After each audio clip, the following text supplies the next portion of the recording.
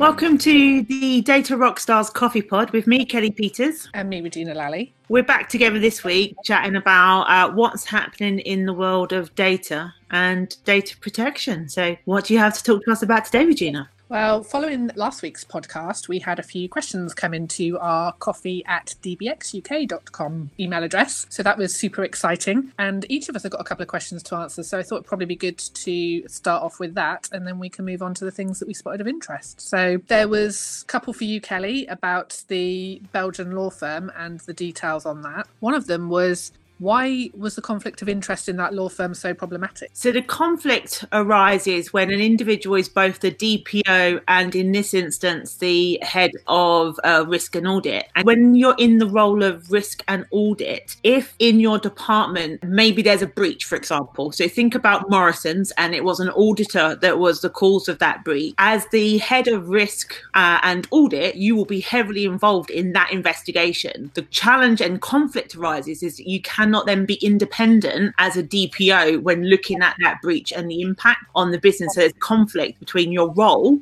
of risk and audit and the role of the DPO. Even if it's in that role less likely to happen often, it is still a potential conflict. Okay, no, that seems really clear. And then the other question that came in around the DPO was, do small companies need the DPO as well? This is a really good question. And I think people have historically felt that you appoint a DPO based on the size of your business, and actually that's not the case. You determine whether or not you need a data protection officer based on the type of data that you're processing. So if you think about health records, they are sensitive information, so you're likely to have to appoint a DPO. If you are a public authority and you are a council, for example, then yes. And whether or not you are monitoring activity, so looking for fraudulent activity like a bank. And I think a good example is you could be an app developer for two people, and yet your app could be competing against the likes of Strava or Garmin, and you're wanting to systematically monitor behaviour of a sport across the country. Now, in that instance, I would argue that you would require a DPO, even though you are a two-person small business. It is the type of data that you're processing that determines the requirement for a data protection officer. Yeah, that's really clear and actually quite handy, because I'll be talking about Garmin and Strava in a moment. And I know you had a question as well, didn't you? There was one about the app. Yep. So it's can you talk more about how exactly the centralised data system used by the NHS is more dangerous than systems employed by Apple and Google? Yeah, essentially the difference between the system this is around the contact tracing app. And so the way that Apple and Google are approaching this is what is called a decentralized system, which means that through the individual's device, i.e. their mobile phone, that will be collecting data on the individual and any individuals that they come into contact with. So that's the same as how the NHS app will work. The difference is when it comes to the data matching. So in a decentralized model, which is what Apple and Google are using, the actual matching of, I've said I've got coronavirus, so now I need to find out who the other devices that have been in contact with me, who they are and how, and then make that contact to let them know that they've potentially been affected. So that matching happens on the phone. Through the system, then it's automatically dispersed to the other phones. There's no centrally held database of that information. So Apple and Google themselves can't go in and start matching that data. It's done within their actual operating systems and within the actual phones themselves. So it's all kept on each individual's phone. So it's very limited in its potential. Okay. Whereas the NHS app is looking at a centralised model whereby once somebody says, I've got coronavirus symptoms, that data of that phone, the ID, plus the ID of any other phones is sent up to a central database held by NHS Digital, the NHS, whoever's responsible for it. And that matching occurs at a central place for a push out of notifications from the centralised database rather than from the individual's device. So in that case, then there's more potential for scope creep, and the fact you've got a centralised database of information about individuals, who they've been in contact with, and the fact that scope creep can occur when that is the case. It's quite a quick answer for probably something that's a little bit complicated, but probably time to move on now. But hopefully that's cleared up those questions, and it's really good to get them coming through from listeners. So please do keep them coming in. We're happy to answer any of those questions that you have.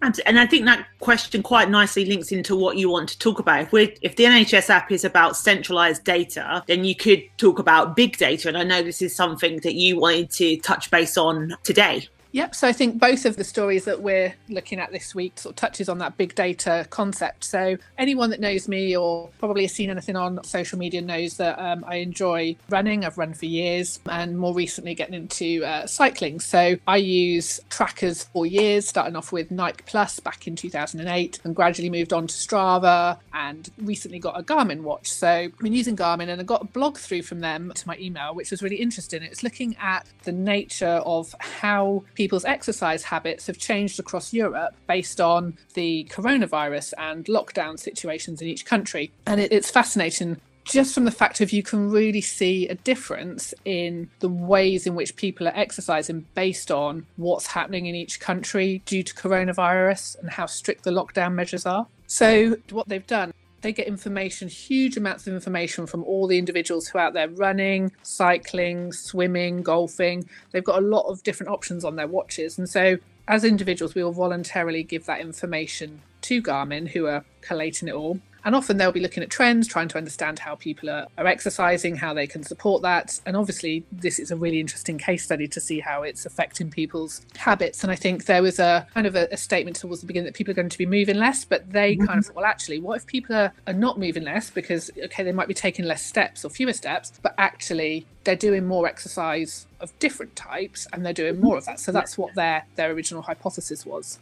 Cool. And obviously, as data people, we get super excited by insight that can be driven because you can present it in a number of really funky ways, whether it be maps or graphs, and you can show the difference between before and after. Yeah, and what they've done quite cleverly is they've taken a midpoint of the 9th of March, which I think is when Italy went into lockdown. And they've then looked at the 5 weeks previous to that and the 5 weeks following that across the top 5 countries that have been affected by coronavirus. And what they found is really interesting. So where the lockdown has been more strict, like in France, Italy, Spain, they've seen significant increases both in indoor cycling, indoor running. So in Italy, they've had a 309% increase in indoor cycling and 130% increase in indoor running. Wow. So, but you can also then see in a corresponding way that their outdoor activities have massively dropped. So in a time where the springtime, people are getting outside because it's warmer again, typically you'd see both of those activities rising because they've compared it also back to 2019.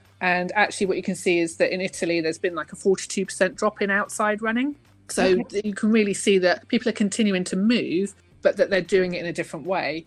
And I think then when you look at places like they've looked at Germany, the UK and Sweden, they've done sort of Sweden as a bit of control because there's been a lot less lockdown restrictions. They've kind of relied on individuals' own responsibility to manage the coronavirus there. And you can see that people are increasing their activity still. They're outdoors more, so they're not necessarily as much indoor running or cycling. But with the running, particularly, it's interesting that people are still running, but they're staying closer to home. So the distances have got shorter. So they're obviously wanting to not put themselves as at much risk in Germany and the UK, where we can still go outside, but it's a little bit more limited to, say, the hour time frame. What was also really interesting was that when they looked at golfing, basically in every of those 5 European countries, it dropped off a cliff as all the golf courses closed. But in Sweden, they've seen a 741% increase in people golfing. Cracky. Because that they would normally do over when they compare it to last year. So I think what they've concluded is that people find a way to keep moving and keep doing what they want to do and can be quite innovative in how they do that. And that insight that they've got comes from all of us as individuals sharing that information. That's definitely not without risk, which I think... do you remember the Strava story? Indeed, where military personnel were using their Strava because they wanted to know how good they were doing and compare themselves to their fellow teammates, and inadvertently posted that, uploaded it to Strava. Strava then used maps, and you identified some very secure locations that I think it was the US didn't want their bases being identified from a map. So that's an example of systematic monitoring and inadvertent disclosure. links into what I really wanted to cover today, because there's never a dull day in data protection. There was an article this week that said the automatic number plate recognition, it captures your kind of your number plate when you get into a car park or when you're traveling down the motorway. There was an instance of this in the north of the country where it was accessed by an investigator to see if there were any vulnerabilities, and it exposed over a 2-week window 8.6 million car journeys. Wow.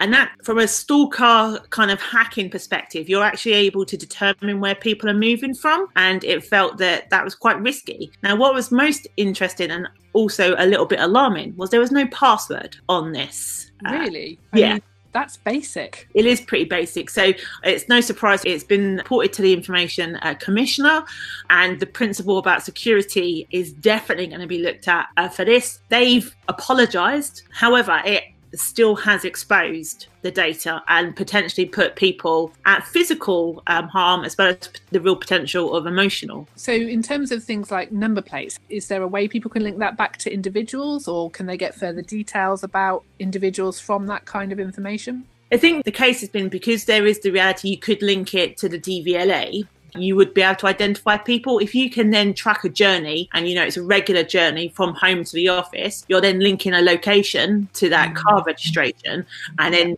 the reality is you're more likely to identify who that person is if you were then to pick out records that are in the public domain. So it is a risk to individuals. So for me, I think the tip I wanted to give people is to just check audit your systems. What processes have you got in place where you are processing personal data? Do you have the basics such as passwords? Because I think it's something that's pretty key. And the other thing I really wanted to touch on, which is linked, is the impact that poor security can have on systems. So there was a law firm in New York that has some very high profile clients such as Madonna and Lady Gaga and Elton John, and a large-scale hacking group that hacked Travelex earlier this year have taken hold of 7 gigabytes of client data. So they've taken it to ransom, and they have information that's personal emails, they have contracts, and they have threatened to expose this to the external world if they're not paid $21 million. So this is your typical ransomware kind of attack of holding somebody and a business to ransom over their data, which is increasing in popularity.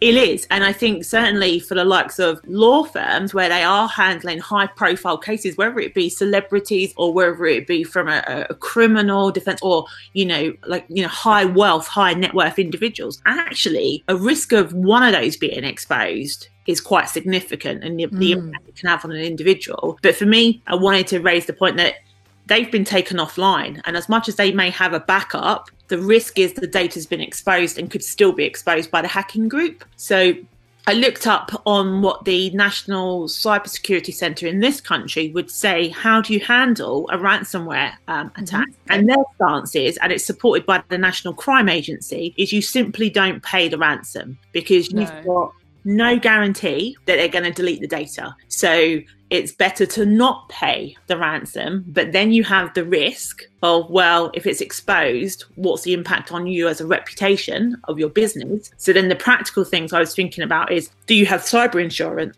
How's that insurance going to help you with the forensic investigation as to how this happened, about the PR, because your reputation is going to be massively impacted by this. So do you have cyber insurance to help you with that?